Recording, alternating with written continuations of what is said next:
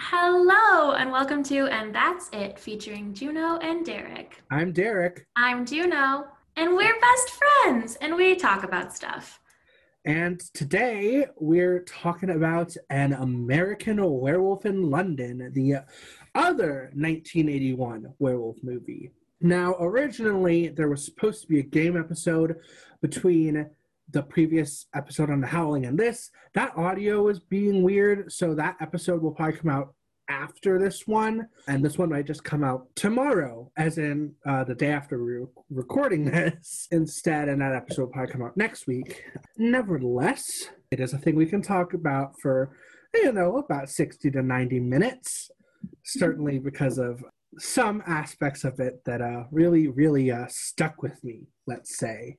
Before we get into An American Werewolf in London, Juno, have you watched anything good lately? Have you watched anything lately? Just what have you been watching? What culture have you been consuming? What media have I been consuming? Not a lot, to be totally honest with you. I watched Letterkenny with my family, which is excellent. I think everybody should watch it. It's very funny, very witty. And other than that, TikToks, videos on Twitter, like truly nothing. The last two movies that I watched were American Werewolf in London and The Wolf of Snow Hollow, which are movies that we are talking about this week. Yes, So today and tomorrow. Yeah, I've really slowed down since the new year started. Last year I watched 284 movies. I'm not reaching that this year. that is nuts. So Recently, though, I have watched a couple movies that I think are worth mentioning. I watched Angel Heart, which is this neo-noir crime thriller from the 80s with Mickey Rourke and Robert De Niro. Really, really good. Really good movie. Highly recommend. It's on HBO Max. I mean, I'm sure it's other places too, but that's where I watched it. Just great. Devastating, horrifying, beautiful movie.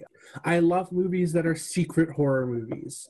Like, man, there's an angle in Angel Heart that is totally unexpected for the first like 2/3 of it, and then they drop a bomb on you in the last third of it about like what's really going on. And man, I was so on board. I love movies that turn into other movies halfway through. Another movie I watched recently that I think is definitely worth checking out is the movie Spree, starring Joe Keery and Sashir Zameda. It is streaming on Hulu, which is where I watched it. It's kind of in the unfriended, searching vein of movies that are like recorded on a screen. Unlike those, which both take place in laptops, takes place on a phone and a couple other screens throughout the movie.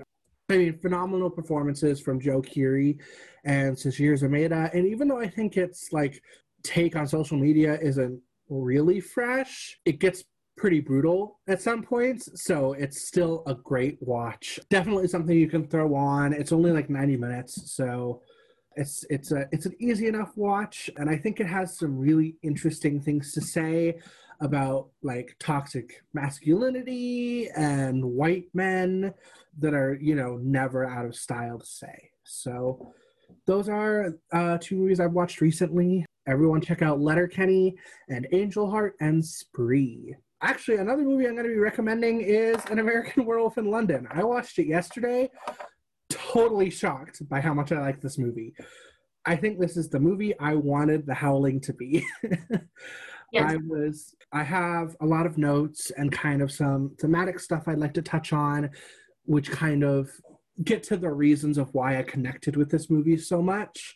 This is, as of now, my favorite movie we have watched this season. New Moon, I was thinking about it because I was like, well, New Moon, but New Moon is purely nostalgia for me, so Yeah. I have to acknowledge that. We still have to watch both Wolfmans, so we'll see how those kind of stack up in comparison, but Yeah. as of now, this is my highest, like if we were ranking the movies, this would be at the top for me because I just really like this movie. That's so interesting. I'm excited to hear about your takes on it because I personally, I mean, taking with a grain of salt because it did come out in 81, I was sort of like, ugh, Americans, fuck off. And then the rest of the movie, I think, was tinged by that opinion, but I did really like it, and I'm excited to hear what you have to say about it. Right. I hope I'm able to help you see at least a little bit from my point of view, because there are specific reasons why I really connected to some of it. So I am going to pull up my notes, and then you can start whatever you want on your plot synopsis. You ready? Mm-hmm. Okay. So the movie starts out and we meet two backpackers, and they are driving in the back, or they're not driving anywhere. They're riding in the back with a bunch of sheep from a farmer's truck. Yeah, they're in a truck. Mm-hmm. Love that. I do too. I honestly think that would be such a fun way to travel, but I don't even know how I would approach a farmer. Just to be like, hey, can I just get in there with them? Like, just Right. It take me was the somewhere. 80s. Right. The 80s, everybody trusts everybody. Right. So we open up and it's like beautiful. Like the scenery looks really nice. It's somewhere rural enough to have sheep. It's the movie opens and they incorrectly state they're in northern England. They're actually in Wales. So I'll make that distinction. But that, like, it makes sense that an American in the 80s might not know that. So they're in the moorlands in Wales. Gotcha. Yeah, so we meet the two Americans, and they're clearly backpackers, and they get out of the truck, and the farmer is like, hey, stay away from the moors. Don't be outside at night. And they're like, whatever. Yeah, okay, sure. And they are walking and walking and walking because where are they trying to get? They're just kind of backpacking through Europe. Yeah. They want to go to Italy, and they say they're like northern England first, which again, they're in Wales. Wales. I do think they eventually want to get to London, but they don't get there how they think they're going to get there. Yes, they don't walk to London as maybe was planned. Well, So I don't think they were planning on walking to London. they don't hitchhike to London. Yes. But yeah, they're walking and it starts to get dark and it starts to rain. Yeah? It doesn't start to rain until after they leave. After they leave, right. So it's just starting to get dark. So they find a pub Yes. called The Slaughtered Lamb. And Mhm. it is a gnarly sign. It's bloody head of an animal and another. Is it a wolf's mouth? Yes. Yeah, it's a wolf's mouth with blood coming out of it, and you're like, oh, appropriate, nice.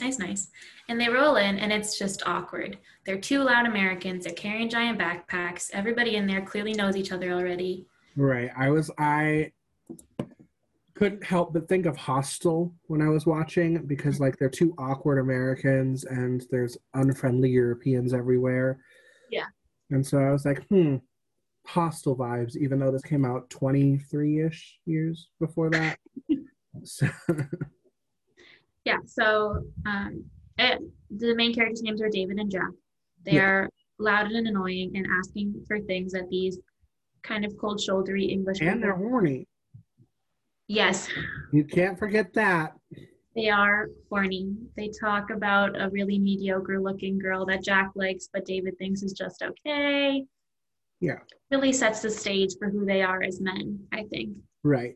Also, I don't know what age they're supposed to be in this. At the time of shooting, I know that both actors' names are slipping my mind. I'll check in a second. But David is 30 and Jack is 27 when they're shooting this movie. That is like too old to be backpacking in the 80s. I feel like at that point you're supposed to like have settled down and have a family.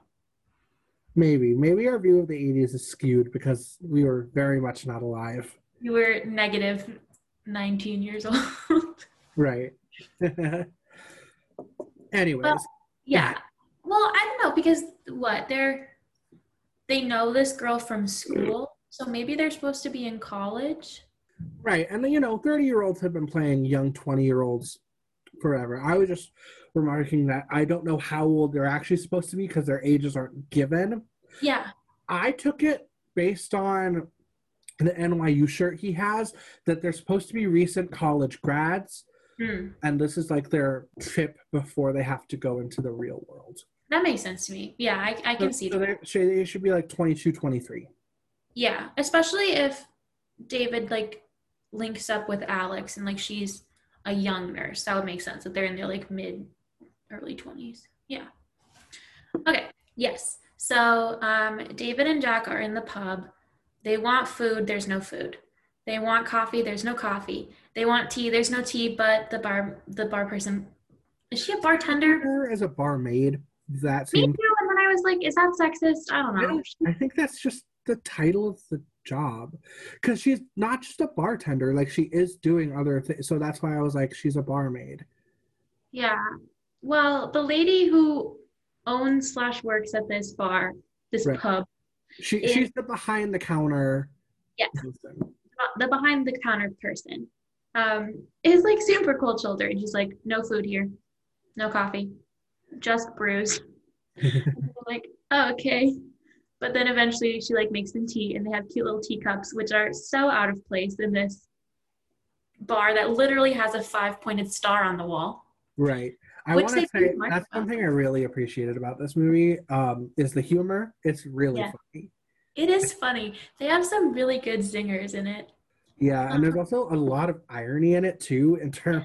So I always appreciate that. And we didn't go over any production stuff. I'm not going to take time to do that now. I just want to note that if you're familiar with the other works of Max Landis, not Max Landis, that's the rapist's son. Sorry, John Landis, not his creep son Max. It makes sense. He did like Animal House, Coming to America, Blues Brothers. Like, so if you're familiar with the work of John Landis, the humor in this movie, the style of it, it's not like out of place, even though it is like a horror movie. It's still related. yeah, it's funny. It's clever. I think Yeah. it's clever in like understated ways. Yeah, so they're at the pub. They're feeling pretty unwelcome. They're like trying to talk to the other people who are there, and the other people are like, "We don't want to talk to you. Fuck off." Yeah. But like in like Very a cold reception. yeah, they're not real welcome there. So when Jack, the shorter, Yeah, skinnier, I he's don't the know, shorter one. he's the shorter one. When Jack, the shorter one, is like, "Hey, what's up with the 5-pointed star on the wall?" Everybody is like, "Don't talk to us. Like, shut up. We're not on about it." So then they're like, "Okay, well, clearly we're not welcome here. We're gonna buggy." And the And barmaid, I'm just gonna keep calling her the barmaid. It's what it is. yeah, you're fine. uh, the barmaid like tries to stop them. She's the only one who's like, "You can't let them leave. You can't let them leave." And all the men are just like, "Go." Get out. Yeah. I She's like, mean, "You won't let them go," and all the guys are like, "Let them go. Get out of here. We'll pay for your tea." and like they do say like, beware the moon and stay off the road, but like, come on. In the grand scheme of things, what the fuck is that? It's like you're in the moors of Wales. You can't avoid the moors. You're in them. Yeah. You can't avoid going off the roads. It's nighttime. Like there's just a lot of things that I think these pub goers are like, fuck these two dudes. We don't care if you get bitten by a werewolf, but then they do care later. Yeah, to a degree. It's carish. Yeah, so Jack and David leave. They're walking. It starts to rain. They're still talking about ladies. They wander off the roads because, of course, they do. It's a movie. And they hear a sound, and the sound is a not awesome sound. And then Jack is attacked by a werewolf. Right. And he's like attacked. He And the is girl's like, going in on him. it is It's real gross. bloody. It's gory, which of course I love. Yeah, I did make a note about that. Love all the gore in this movie. All of it. agreed. Like I will say, when it's like happening, the gore looks really good. So like Jack, his attack looks super disgusting and amazing. I don't love Dave. I mean, this didn't age well because it's 40 years ago now. But like David's wound makeup when he's in the hospital looks so fake, like so Oh, I aggressive. love it. I love it. It just, I mean, I like it if it was intentional. I don't like it because I'm like, I can peel that off. That's clearly clay. I don't care. I think it's great. But anyway, I'm getting ahead of myself. Yeah. So Jack is mauled to death. And David is like, fuck, fuck, fuck. Like, what the hell do I even do? Right. Well, David runs, and Yeah. I made a note here. Wow, because David is running while Jack is screaming for him, and then when Jack stops screaming, he's like, fuck, Jack. And so he runs back. My note here was like, I am a fight person, not a flight person. So Juno and I would both be dead. He certainly would. I think that's our biggest what is that you're fight and I'm fawn, right? So I will try and appeal to whoever's attacking us. You will attack whoever's attacking us, and inevitably we both die. Yeah. Yeah. That's fine. It's fine. That's the way of life. But yes, David first is flight. Then he runs back and is like, shit, my friend is probably dead. Tries to go back and fix it. Slightly attacked by the werewolf, but then all of the pub goers finally show up and shoot that bitch. And silver bullets in this movie, I might add. Regular bullets will do. Regular bullets suffice. So yeah, the pub goers come, they shoot him, and then instead of seeing like an animal, like a wolf, that like what David was expecting to see, he sees the body of a human being lying where the wolf died. Also, the bullets did ton of damage to this guy's body. There are chunks missing. He's like barely a body anymore. Like now he's pieces of a human. Anyways, that's that. I think that was when I made the note. Like, I love the gore in this movie. Was that guy's dead body laying on the ground? Yeah, they don't hold any punches. Like, if something happens, you see it happen, and it's gross. Yeah. Also, we'll get to it in a little bit, but there are a lot of things about werewolves that are unique to this movie, which I thought was pretty interesting. Mm-hmm. I hear you. So David passes out. Yeah. And like that is the end of this scene. And then he wakes up and he's in a hospital, but we see like two nurses, and one of them is like clearly taking care of him, and the other one is being kind of sleazy. Right. So here's where I'm gonna pause us for a second. So the nurse, the redheaded nurse, the redheaded curly-haired nurse, is like, I think he's Jewish because she checked his penis and he was circumcised. Yes. Yes. And so that's the thing I want to talk about with this movie. It's a very Jewish movie. There's a lot of stuff going on in here. This story essentially happens because they are Jewish. Like, aside from their names, particularly David, just a lot of the slang they use, like when Jack just walks in when he's in the bathroom, calls him a putz. The fact that they're both from New York, a scene later, which doubles down on it even more, which I won't get into right now, but I'll circle back to. And it was just really interesting because I did not know going in that this was good, that Judaism was going to be like a theme. And this isn't the case with like The Howling or Ginger Snaps. Like, lycanthropy isn't a metaphor for anti-Semitism in this movie in the way those are. Their anti-Semitism is separate from the werewolf stuff, and like the lycanthropy is really an analogy for like depression. He literally has voices in his head telling him to kill himself, how to kill himself, like talking about all of his failures and stuff. So, the werewolf stuff is about anxiety and depression, and then the anti-Semitism is just like an added flavor on top of that. Yeah.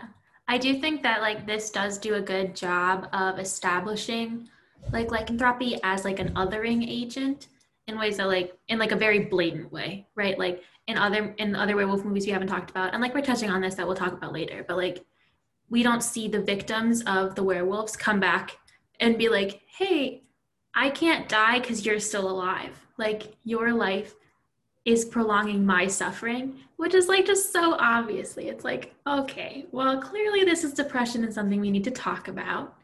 But like, I think that this sets a really good base layer for like, we're going to talk about The Wolf of Snow Hollow in a future episode. We're talking about it tomorrow, but like, that's not how it's but it's a really good metaphor for the othering and for suffering in like a non-physical way. Which like is not a connection necessarily that I would associate with werewolf movies, right? Like the grotesque physical pain of it is so easy to take at face value. Right. And then you're like, oh my God, this is like a psychosomatic manifestation of internal turmoil. Everything makes sense now.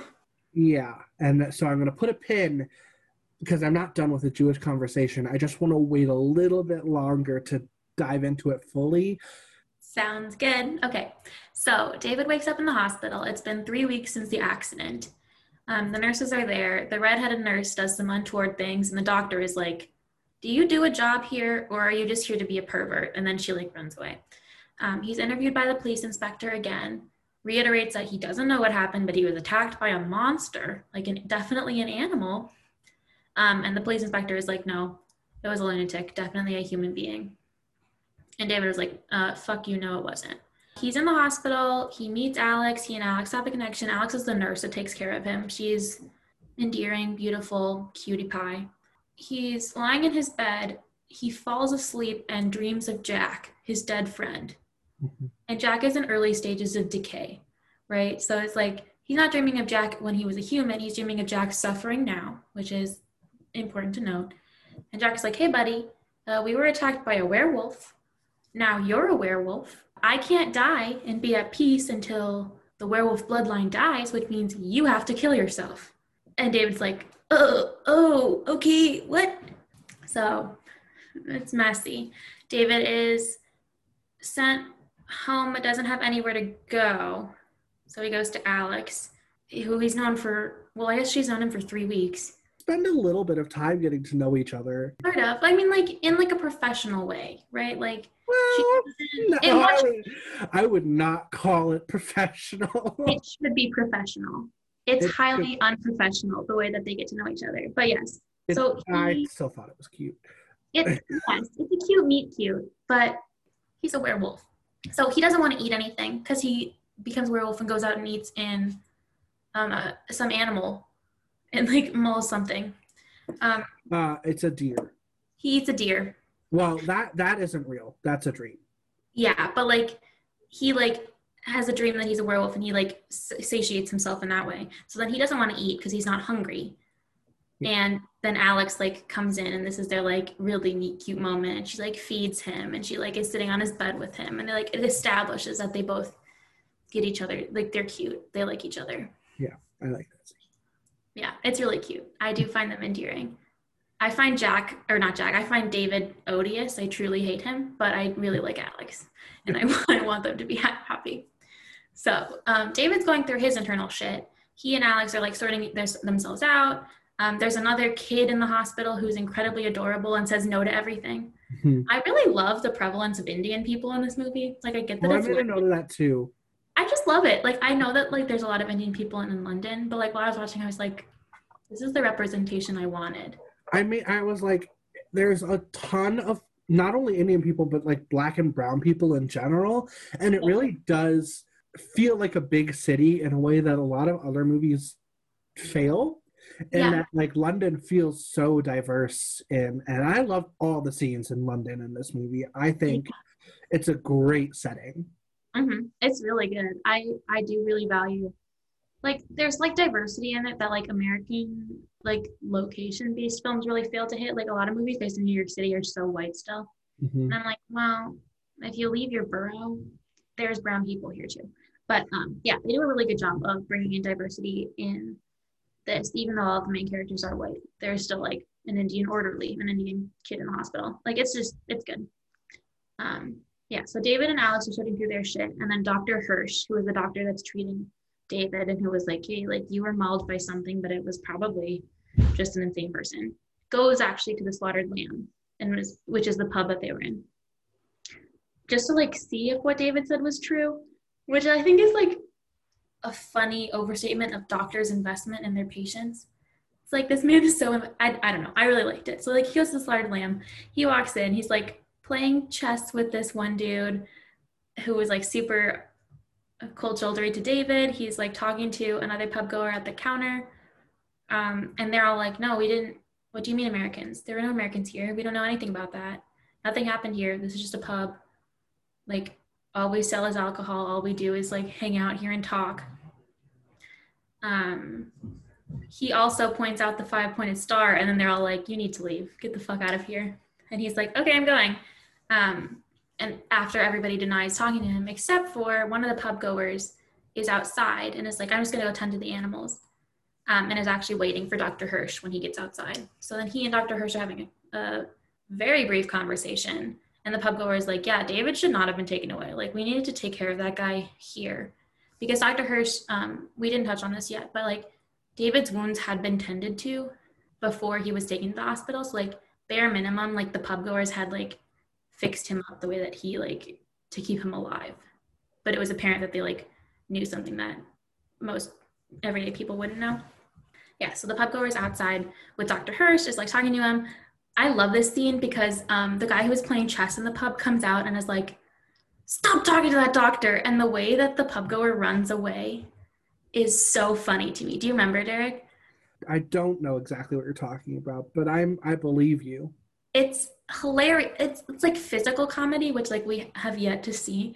He's wearing like rain clothes because it's raining there. It's like raining while they're talking. He's got his hands shoved in his long raincoat. He's wearing like wellies, like rain boots, and he like runs away in this like weird cantery, like off-put, like he looks like a robot, and it's so funny. I watched the scene twice in a row because I was like, what is this man doing? But yeah, so Dr. Hirsch is like, well, maybe this is something I should pay attention to. Because the pub goer is like, everyone will be in danger if David transforms again. So now Dr. Hirsch knows something that David doesn't even know. David goes and moves in with Alex Price, who lives in a 1-bedroom apartment. So they're really moving very fast, but they're in love, so it's fine. They have sex, they're like intimate relationship, like they are a partnership. It's fine, except then one night when they're sleeping, David wakes up because he was having bad dreams, or like he just wakes up and he's in the living room and Jack comes back and he's talking to Jack again, and Jack's in an even further stage of decay. So it's like becoming increasingly apparent that like Jack is not dead, he is actively dying but cannot die, or like he's decaying but cannot die. Mm-hmm. And Jack is like, hey buddy, it's a new moon, or it's a full moon tomorrow, really got to get this thing on lock or more people are going to die. And Jack tells him to kill himself, like point blank. He's like, just do it, just kill yourself. And he was like, this is the second time he said it. He said it each time he visits him. Yeah, because Jack, like, you know, I suppose if you're already dead and you're like, I know this is the only way to like end this suffering and this trauma, like just kill yourself, like just do it. Which, you know, again, mental health issues, it's a whole thing. David doesn't believe Jack. He's like, I'm just dreaming. Alex wakes up. They have more interactions. And then the next day, Alex goes to work, leaves Jack alone in the apartment, or David alone in the apartment. David's totally fine until, is it evening or is it like the middle of the day when he starts to transform? Because Alex is still gone, but is she working overnight? She works till midnight. She specifically says that when Dr. Hirsch calls her. Or they're not. He doesn't call her. He asks her to call her flat. And right, because David's there. He wants to go visit because David's there, and she says, I'm off at midnight. Long shift. Yeah. But yeah, it's evening when he transforms. Mm-hmm. So it's evening, and his transformation is long and painful and gory. Like, right. It's not as gross as the Howling transformation, but it does look more painful. It looks excruciating. And I guess, like, that's the point. Like, it's supposedly it is excruciating. Yeah. So it's good that it looks that way. I mean, I think this is the most painful transformation we've seen. I think so, too. Like, because the only other one I can really think of that would come close is the Howling. But that's, again, more gross than painful. Yeah. And, like, Ginger Snaps, but that's more gradual. Mm-hmm. Yeah, it just feels like this one like has a lot of lead up to it that the other ones don't. Like he starts getting really hot and really uncomfortable. Yeah. And so like then like things start happening, like his hands start to swell and his teeth recede and his like nails shoot out of his fingertips. Like there's just a lot going on. Yeah. And like the way that his body contorts looks really uncomfortable. Right. It is, this scene, I believe, is the big reason why this movie won the first ever Academy Award for special effects. Yeah, it's really good. Award that was created for this movie. Honestly, rightly so. Like the way that they handle this like transformation is really, like I think they do a good job of showing David in like emotional pain and in like physical like achy pain, but like the way that they show him like suffering during this transformation, I think is like a new. Also, I mean, props to any movie that has the transformation on screen. Yes, We true. love Yeah, when we can see things because movies are a visual medium. right. Like So I we want to like see it to be happen. shown things. This, I mean, The Howling does it too, and that's the highest praise I had for The Howling was that transformation scene looked great and was disgusting. Mhm. Um, but man, I mean, this one, it's just like it's unlike anything we've talked about up until this point, really. A lot of the other werewolf transformations are really fast. Yeah, Like if we look at the Twilight transformation, that's instant. yeah, Cursed, it's not instant, but it's a lot quicker than this. yeah. Like it could happen when she like jumps. It was fast. Yeah, Yeah, and then it like Underworld, it also I believe was quicker. It's just really interesting that like up until our last movie we talked about, all these transformations weren't really part of the story. yeah, Like the transformation itself didn't have any significance. I mean, except for Ginger Snaps, obviously. Like with that, and then now the Howling and this, like the transformation is a significant part of the story. Like, and has like thematic resonance or whatever. yes. So David has this incredibly painful transformation in the middle of Alex's living room, Mm-hmm. which it looks terrible. And then he's just out. He's out on the town. He kills two people. He He kills more than that. Well, yeah, but he the first time that we see him kill people is like they're on their way to Oh, a dinner party, right, and he right, like right. Yes, you're gonna go through. I see. yeah, so he kills those two people immediately. Mm-hmm. So he Yeah. kills the couple. We get that awesome reveal of the severed hand when the guy steps on it. It's fucking nasty. I mean, the sound is nasty, and you look down, and the hand looks great. I love how bright red all the gore in this movie is, and then he kills the businessman in the subway, which is Yeah. really my favorite attack scene. Like this subway, the tube, as they call it in London. This scene is so claustrophobic. The walls feel tiny. It feels like he is the only person that can fit in this hallway. Yes. And this is like a giant metropolitan area, but the way they film it is so interesting because it literally seems like the walls are closing in on the victim. And oh man, I could talk about the escalator shot like truly for hours. It's He's so walking the good. escalator, and because of the perspective, it's really hard to tell if at first if the escalator is going up or down. I think it's going up, but like the perspective is weird, so it looks like he's going down, which is just so cool. And like he's truly helpless at the end of it, like he can't escape. And then there's a really funny smash cut to a lion. And at first I was really confused. I was like, is there just a lion in that, like in the movie now in the subway? But what had happened was he had at the end of his night of terrors just gone to the zoo. Yeah. Well, he went to the wolf Yeah. like exhibit of the zoo. He went to his people. So in between killing the businessman and getting to the zoo, he also killed 3 homeless men. A scene that was shot and was in the movie for test screenings, but it did not test well. People like it made them feel bad, so it was cut. Understandable. But yeah. Yeah. So we see a whole bunch of zoo animals, which I think is really fun. I really like. I also when they cut. As soon as I understood what was actually going on, I was like, "Oh no, that was good." I was just really taken aback for a second. I was like, yeah, literally. I was like, oh my God, like, are they pranking us? Like, is this going to be one of those things where, like, we thought David killed him, but it was a lion? No, David did kill him. We're just also seeing a lion. Yeah. So we see, like, a lion, a tiger, and then we see a whole bunch of wolves. And then there's David's naked body hanging out in the wolf exhibit. And then he's, like, talking to them on his way out. He's like, oh, I'm just going to go. I'm just going to get out of here. This also another great sequence is his, he has to get back to Alex's flat now. And so first he hides in some bushes and this little kid comes over and he steals his balloon, and then the kid goes up to his mom and he's like, "Mommy, a naked American man stole my balloons." Yeah, So he steals the balloons, and then he steals, like, a woman's coat off the back of the bench. Yes. And then where is he? Like red coat. Yeah, with like fur, like or like feathers around the neck. It is Yeah. a looker of a coat. And first he goes to a phone booth. Mm. First he goes to a phone booth and he calls his sister. Oh yeah. Or he calls home and his sister answers, so he talks to his sister. And he almost killed himself. But he can't. He can't bring himself to do it. So then he's in line, I think for the bus. Mm. Yeah, I couldn't figure out why he was still in public in that coat, but that makes And I mean, comedy gold when there's a tracking shot of everyone's feet and great stuff. Great stuff. This movie's so funny. And honestly, great look for him. truly, he really pulled that coat off.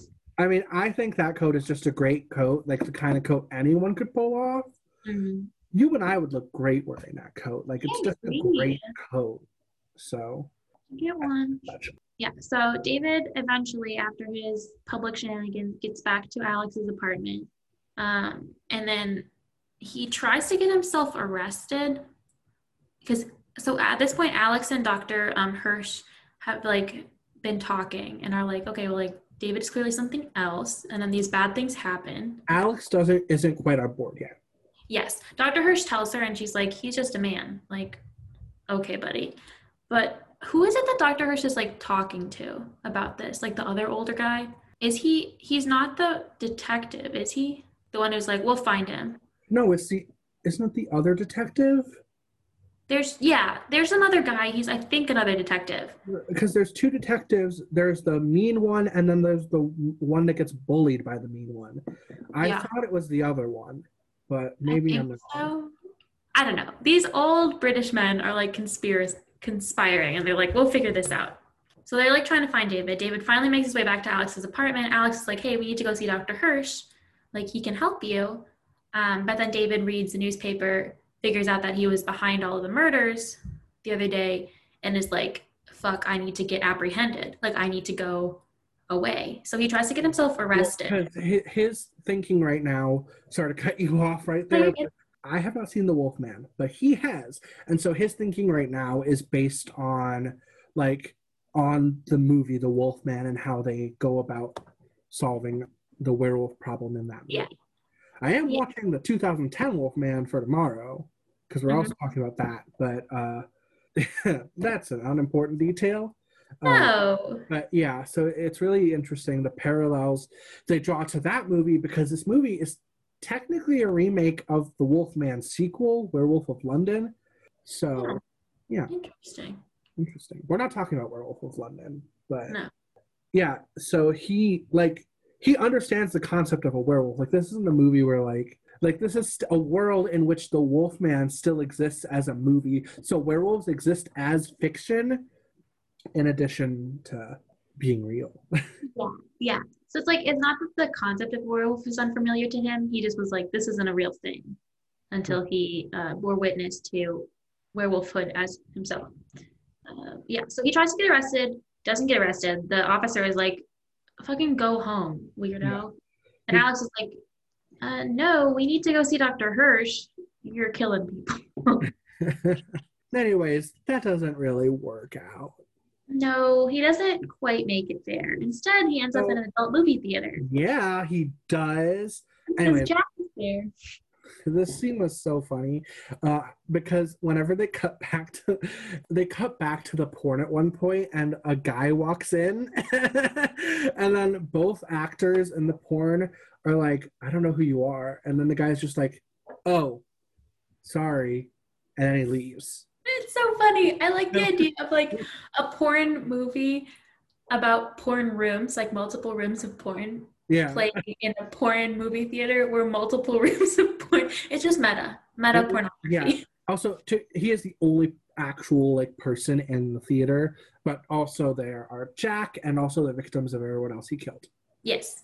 Yeah. So Jack, he sees Jack again outside the porn, outside the movie theater, which is why he goes in. And Jack is like disgustingly decaying. Like, he is gone. Because I mean, at this point, it's been at least 4 weeks. Right. He's basically just a skeleton with like sloughs of skin left. It's pretty gnarly.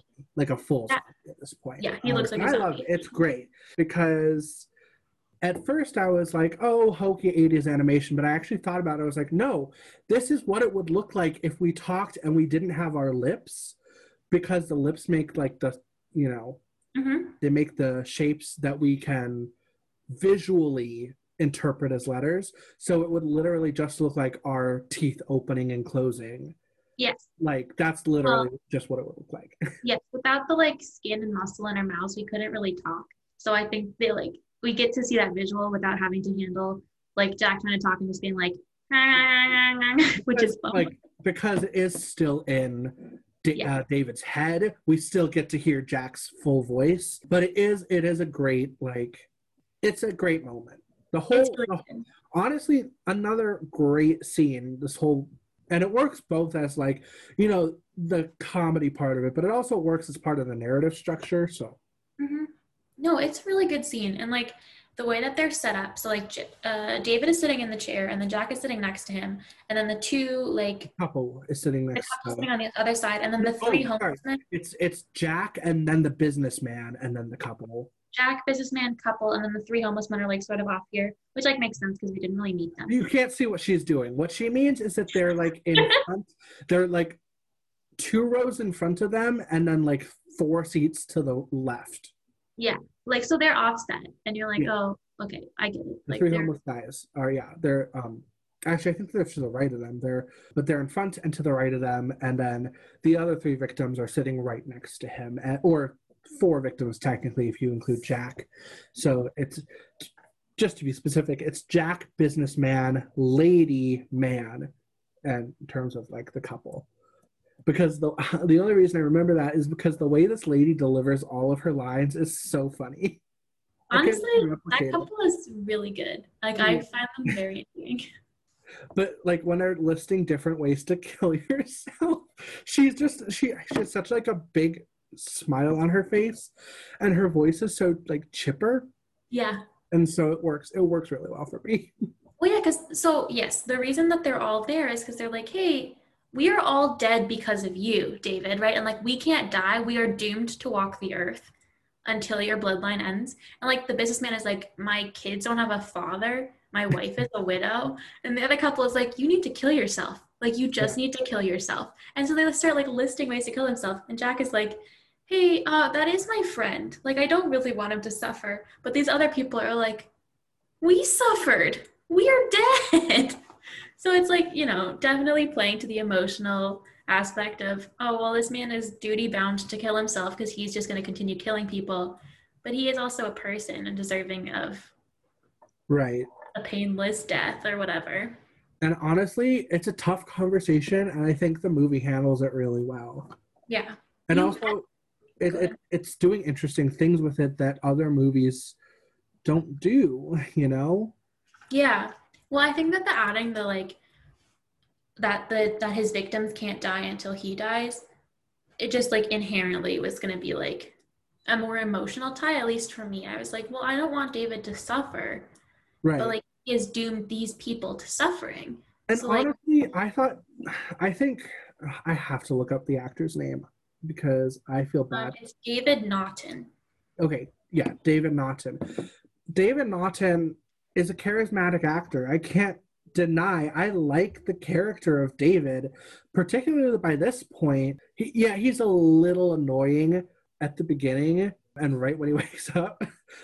But honestly, by this point in the movie, I really like him, and like it works. Like the ending works because you feel terrible Yeah, because neither option is great, even though he has to die. He has to. That's it. That's the only option. right. But like this guy is just a guy. Like he's just a normal, nice guy who didn't deserve this. And I'll get more into specifically why that really resonated with me after we're done with the plot synopsis. We're almost there. There's not that much more that happens, but Yeah, we're kicking through it. We're doing a good job. So David in the movie theater, it becomes is it a full moon again or just like close enough? He becomes a werewolf again.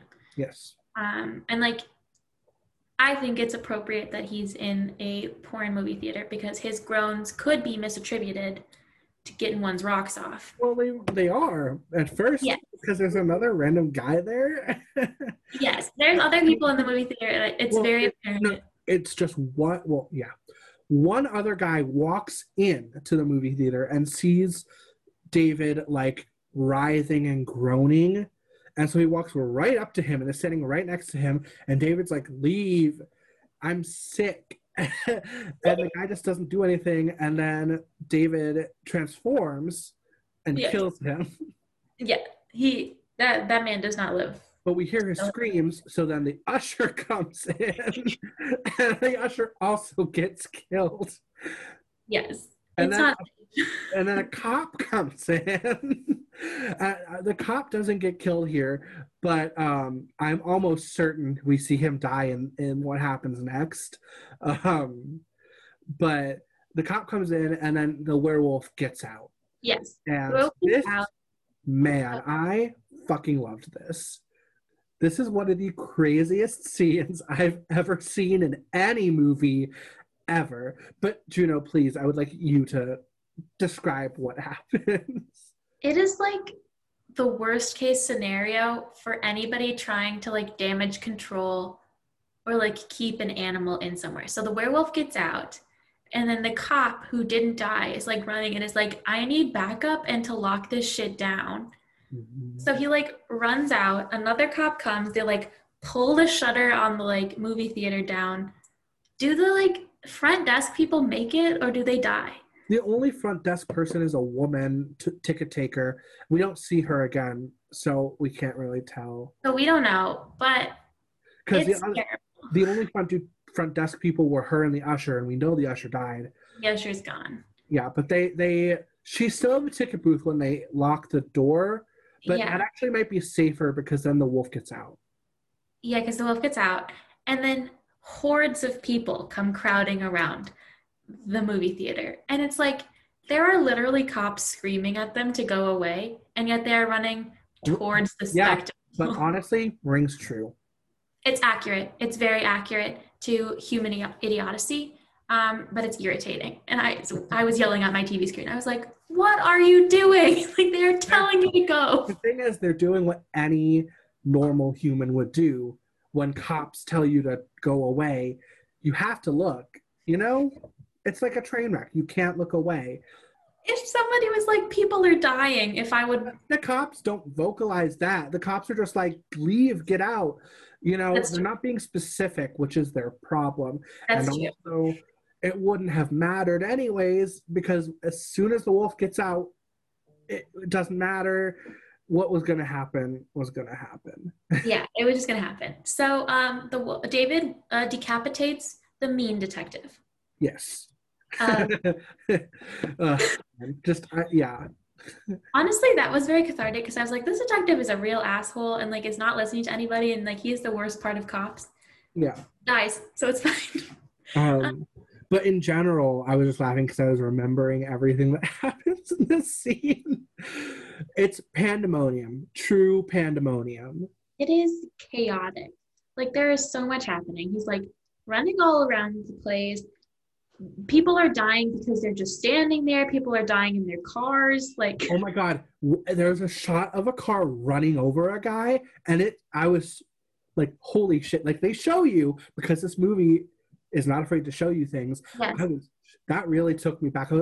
I audibly said, what the fuck, when that happened. Oh, well, and I think it does really play into the, like, you know, there can be one main issue, but then everything around it gets fucked up because, like, the driver wasn't dead and was not attacked by the werewolf. He just hit and ran over this man. Although a lot of drivers are dying because they're flying through windshields like nobody's business.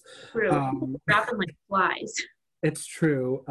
Cars are crashing, like really crashing. Buses are toppling over. The werewolf is also killing people. Like, yeah, like there's just no holds are barred. Like everything is happening. Crazy. And finally, Alex and Dr. Hirsch get there. Yes. Alex finally believes. And so the cops corner the wolf into an alley, and Alex breaks through the cops to go talk to. And she sprints. Like, she is running. And she runs right up to him. Like, So but because in her mind, she's, I think, still remembering when David had earlier said, I think you have to be killed by someone you love. Yep. But she is just trying to get him to stop. Yeah, she's just trying to calm him down. And so she tells him that she loves him. And I don't think she has any plans to kill him. She's just trying to talk him down. He doesn't have a gun or anything. So exactly. Like it's just Alex. She just runs up and is trying to handle it. And like for a moment, it looks like David recognizes her and he like falters. Yeah. But then lunges at her and the cops shoot him and then he's dead. Yeah.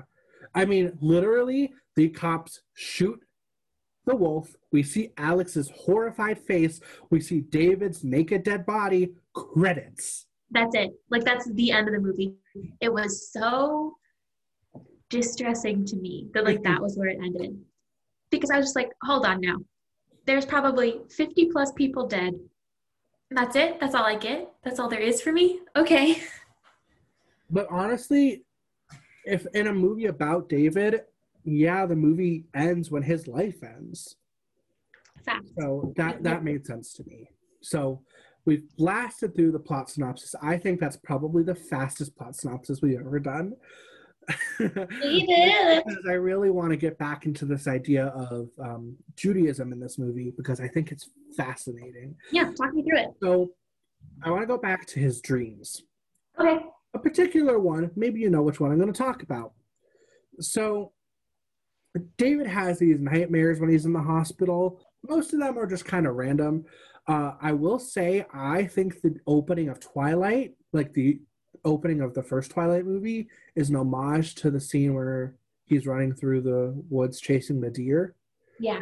Or at least they're both referring to the same like metaphor of like chasing after something that you don't really.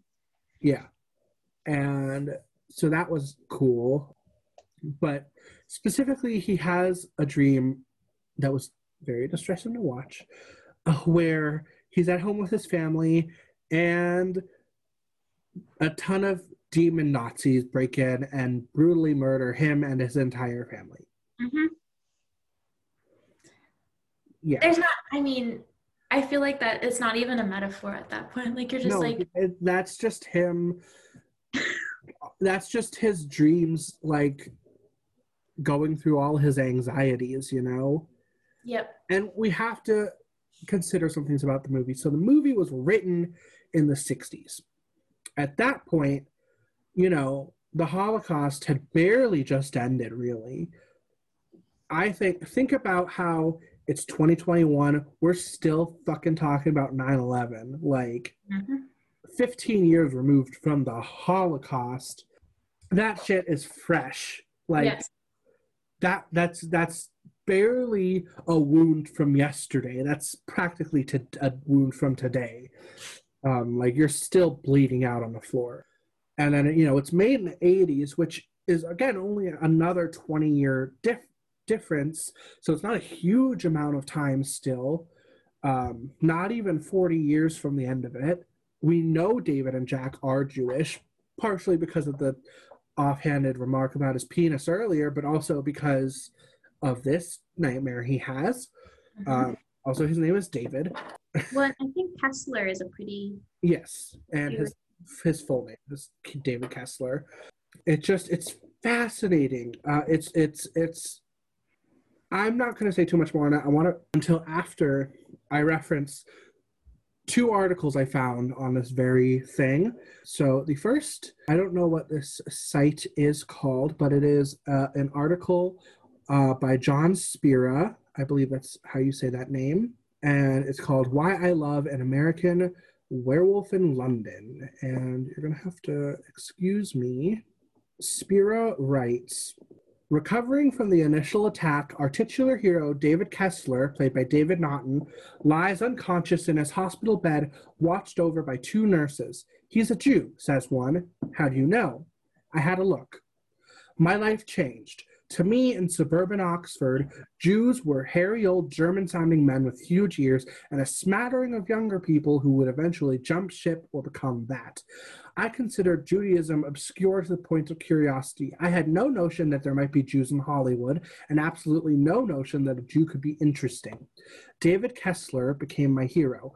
Wisecracking, vulnerable, an apparent master of cunnilingus, it took me a couple of years to understand that scene, and a werewolf to boot. That resonated with me a lot because I was thinking about how Jewish people kind of relate their Jewishness on screen. It really isn't ever related on screen. And if it is, it normally is in a movie about being Jewish, normally through the lens of the Holocaust. For the Jews running Hollywood, a lot of movies are very anti-Semitic. But it was really, really fascinating to me, that whole kind of little...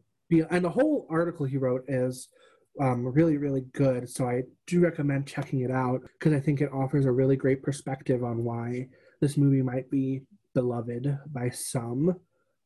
But it got to the center of, I think, why I connected with this movie. And it's that David is Jewish, but this movie recognizes that means he's human.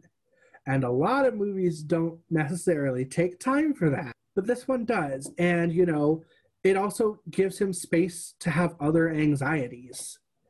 So even though anti-Semitism is a huge anxiety of his, so much that we literally see his fear that the Nazis, which again aren't even 40 years gone, we know they weren't actually all gone in 1981, that the Nazis are going to show up at his door and kill his whole family, something that his grandparents would have been dealing with.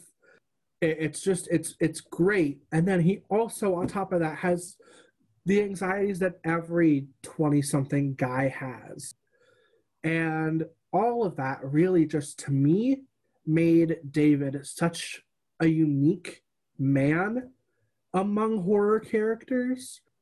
Because when horror, which often has horror films often have female leads, but when they have male leads, these men are often the epitome of toxic. Of course, there are exceptions. We've had exceptions this season. For instance, Lucius in Underworld Rise of the Lycans, I wouldn't describe him as toxic. He was enslaved. And I wouldn't describe David as toxic. A little obnoxious because he's an American, sure.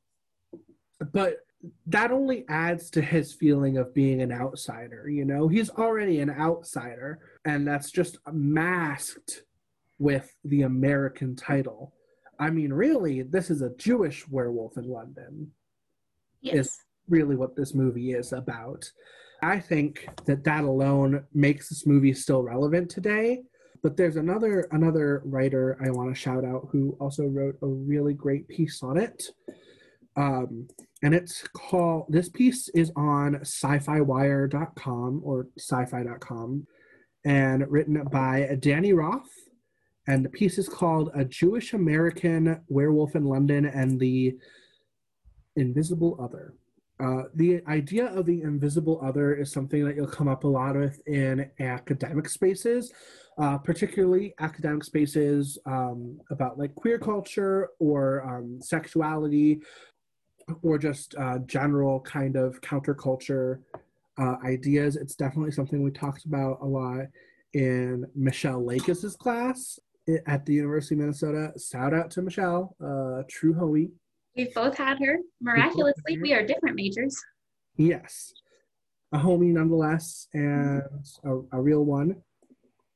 This is Danny Roth really just laying out why the invisible other applies in this scenario. He gives some backstory about how he suffers from Crohn's disease, and that's the lead up into the paragraph that I'm going to read. So he says, "The thing is, you never know I have a potentially life-threatening condition by looking at me.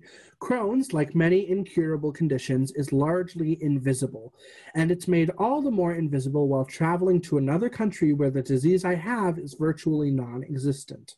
The experience is alienating. You feel othered by the world around you, but in a way that is almost impossible to effectively communicate. And that, in no small part, is what An American Werewolf in London is all about. An American Werewolf in London is the story of David Kessler, his friend Jack Goodman, and their vacation backpacking across Europe. They don't get far before winding up being attacked by a werewolf along the moors in Wales. Jack is killed, but David suffers an arguably worse fate. He's bitten by the werewolf, dooming him to become a bloodthirsty monster himself upon the next full moon. When David awakes in London, absolutely no one takes his werewolf fear seriously.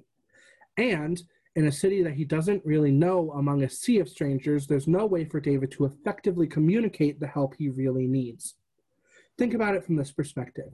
If David had lost a friend or been bitten by a werewolf at home, he would have immediately had the supporting and understanding, at least somewhat, of the family and friends around him. Instead, he's in London, where he is a foreigner and truly knows no one. But because he doesn't fundamentally look different from anyone else in England, the thing that makes him different is invisible. I think that writing is, read the whole piece. I found it really powerful, but certainly that little snippet of it really gets to the heart of why I resonated with the movie, why a lot of people resonate with the movie. And as I was saying, when you get male leads in horror, they tend to, certainly not always, but they tend to lean on the more toxic side. And certainly because Jewishness is an invisible condition, this movie could, to some viewers who going into it don't know a lot, seem like it's a movie about two toxic guys, just toxic white Americans, annoying Europeans, and getting what's due to them for being obnoxious or whatever.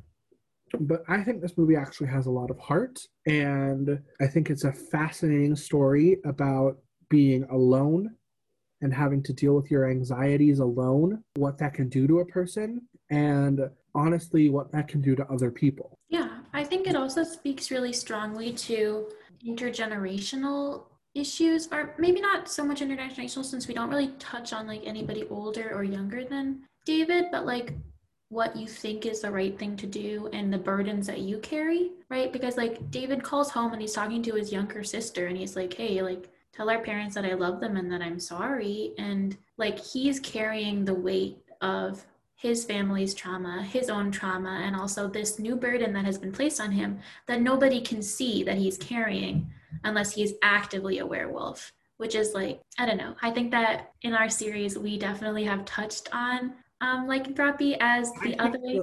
The time we touched on it most was when we were talking about ginger snaps, and we talked about it there through a gender lens. We talked about the trauma that mothers inflict on their daughters. Mm-hmm. Here, it's about the trauma that it's not necessarily older people inflicting it on younger people. It's an unending cycle of anti-Semitism that brutally changes an entire like ethno-religion.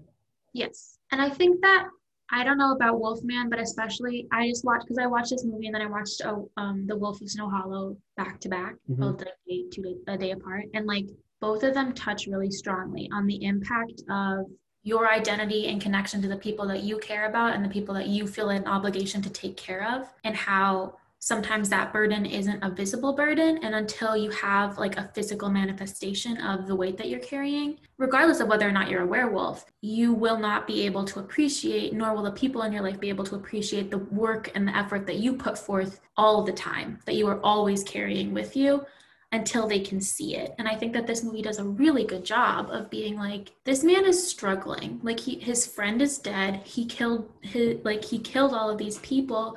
He has intergenerational trauma that he's processing through. His reaction, and this is because he's seen Wolfman, but also likely because he is in a foreign country where he doesn't know anybody and he doesn't think that he is deserving or going to receive the help he needs. He's like, I don't need to seek help from a doctor. I don't need to seek somebody who can maybe moderate my pain and my struggles. I need to be apprehended. I need to be punished for this thing that I'm doing, which I think is a really easy way to see the weight that a lot of, I think the internalization of anti-Semitism that a lot of Jewish people experience, and also just the weight that a lot of marginalized communities carry, in that like we don't necessarily think that we are deserving of better things all the time. Sometimes we think that we are deserving to carry this weight because our parents carried it, because our parents' parents carried it. And even people, the person in London who cares about him the most, Alex, does not see his pain. She cannot relate to it. she even dismisses his possible Jewishness the first time it's brought up by saying it's common practice now. And yes, by 1981, circumcision was common practice, particularly in America. It remains so today. However, you can't overlook that kind of dismissiveness, of an identity. When she dismisses that, she then unintentionally dismisses any future kind of trauma that he might bring up because, to her, this is just a normal, meaning non-Jewish, 20-something man, Also, I can't end this episode without bringing up right before he transforms, he runs outside and he's wearing his NYU shirt, I noticed. I don't know why I remember he's wearing that, but he is. And two little blonde girls laugh at him. Yes, they point and they laugh.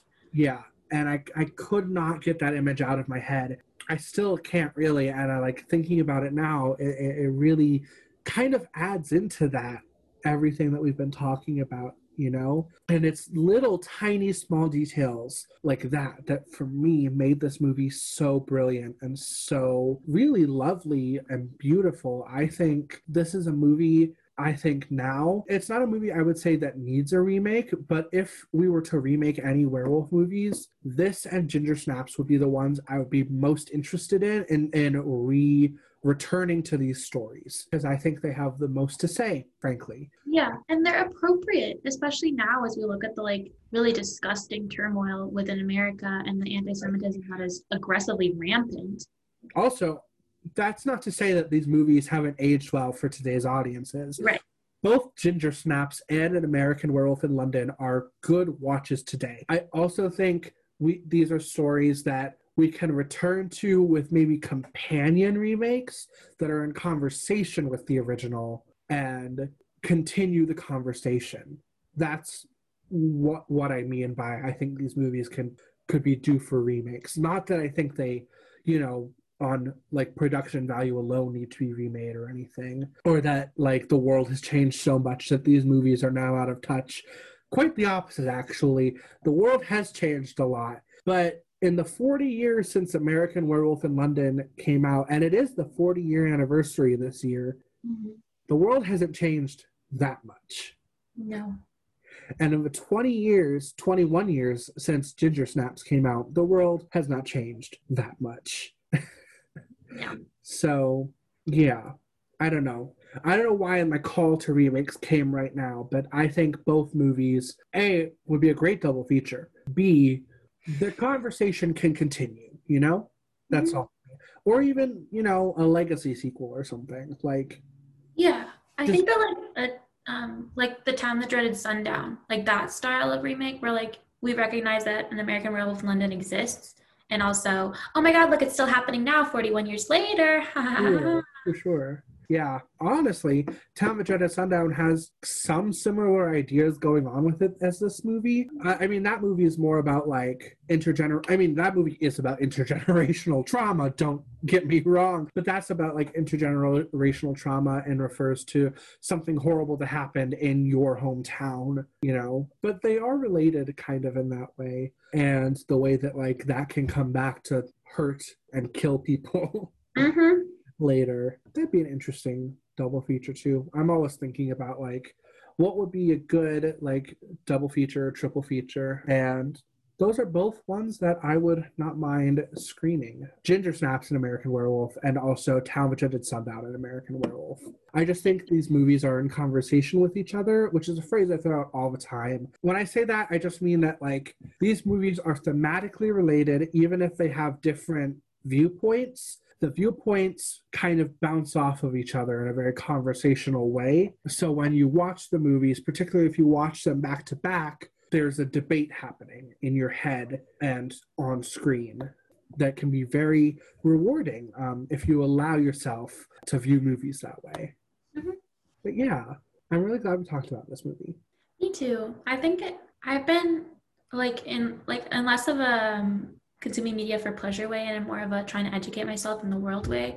I've been exploring more about the experience of being a Jewish person in America and like the anti-Semitism in relation to like Proud Boys and conservatism and really horrible things that you're like, wow, there's so Right. many horrible white people in the world and they hate other white people too. Yes, we are 6 days removed at the time of recording this from the day when the Nazis stormed the Capitol. Right. And I think that it's appropriate that we're talking about this now because this would be a terrifying thing for like I cannot speak to the trauma of being Jewish because I am not even a hair Jewish. But it's terrifying to see literal Nazis so emboldened to be themselves and so empowered by people that we have given unlimited agency to. And it's disgusting to me. This is getting a lot deeper than I wanted it to. But like I think that horror movies are a really healthy way and also like more palatable way to learn about maybe things that you don't know a lot about and then connecting them to real life events and being like, yeah, you don't really need a werewolf in this movie for this to be horrific. Like for you to be disgusted and terrified. And in a lot of ways, other than, mauling 56 plus people, David is a victim. Like he's suffering. I don't know. I think it's really valuable. I think everybody should watch it, personally. Yeah. I am a hair Jewish. And by that I mean, if we look ethnically, I am more than a quarter Jewish. But also, my grandma's Jewish. I've been socially Jewish before. And what's so interesting about this movie, I mean, we were just talking about the real life horror of like Nazis, like people who actively hate Jewish people and want to exterminate them. But what this movie gets into is the insidious nature of people who don't actively hate Jewish people, but rather people who like dismiss them. Yes. And we talked a lot about that last June, not us specifically, but like as a nation, kind of. It left a lot of people's heads immediately after about how like there are racists, like capital R racists who act like KKK members who actively want to hurt Black people. And then there are lowercase racists, the ones who maybe don't outwardly like shout hooray when the system does what it's meant to do, but who still participate in it and in less obvious ways uphold white patriarchy in a way that is detrimental to everyone who is not a straight white man. Healthy straight white man, because I mean, the second you're unhealthy or deemed unhealthy, you may as well be dead. Yeah, it's not desirable. Anybody who is silent or passive in the face of injustice is complicit. Yes. And it's perpetuating an issue. And it's truly disgusting to me to be surrounded by so many people who are not outraged, who are like, that's bad, but like, what am I going to do about it? Literally anything. Do anything. Next time your aunt says something racist, call her out.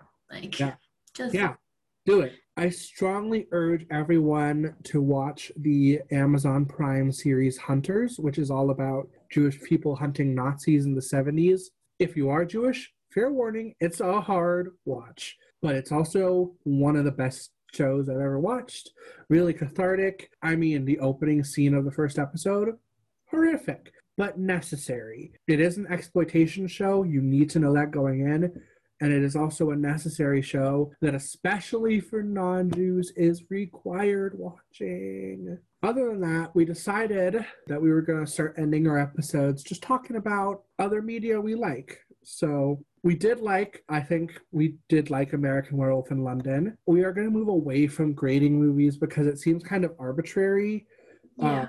I have a grade I'd give this movie, but maybe it would change tomorrow, or it would change the more I read into more academic work on it, or the value of the grade I give it could change, So like even if the actual letter didn't change, it could hold more or less weight in my head or whatever. So same for Judo, obviously. So we're going to move away from grading movies and just leaving you with our thoughts on them, which we have laid out. So now we're going to move on to other things that we like. This does not have to be anything we've watched recently.